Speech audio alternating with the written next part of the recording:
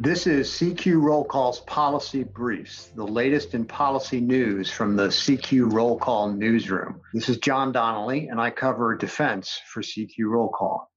So last week, the Biden administration unveiled what was called a skinny budget. It was basically the broad outlines of their fiscal 2022 budget proposal, the details of which will be provided in a few weeks. And one interesting thing that was in there was they said that they would no longer have what has become known as the OCO budget, OCO for Overseas Contingency Operations budget. And they could call this a significant budgetary reform. And this gets a little bit arcane, a little bit technical, but this is significant mainly because it represents the end of an era of budgetary abuse, according to most observers, on both sides of the aisle, I should add.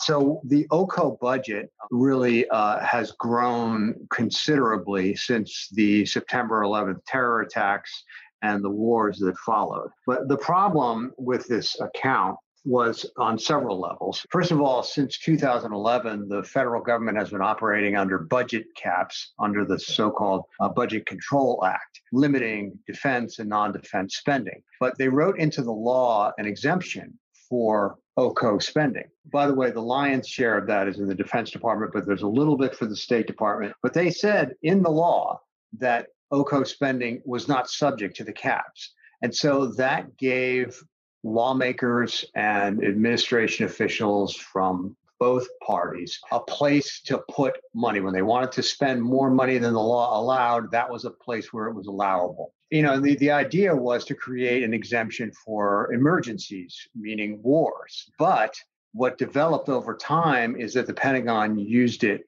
to put expenses that had absolutely nothing to do with war. And at one point, they were spending on the order of $50 billion a year in the OCO budget for things that had nothing to do with overseas contingency operations. So that was one big problem with it. And oh, by the way, other departments in the federal government did not have any kind of safety valve like this. It gave the Defense Department a special dispensation that almost no one else had. The other thing about OCO is they didn't have to put forth a 5-year spending plan for something that was in the OCO budget. So it limited to some extent the scrutiny and the planning, both within the Pentagon and on Capitol Hill.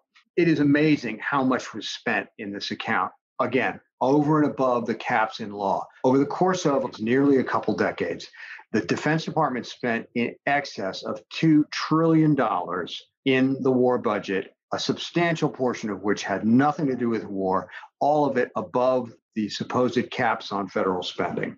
So it was not a glorious period for fiscal discipline, let's put it that way. But I don't think the Biden administration deserves too much credit for this. They are making a virtue of convenience. Number one, the wars are almost over. There's not quite as much money by any stretch of the imagination being spent on the operations in the Middle East primarily. Number two, the Budget Control Act, as of this year, is no more. So there's really no need anymore to have a special safety valve. So it's an easier time to get rid of OCO than it was 2 or 3 or 4 or 5 years ago.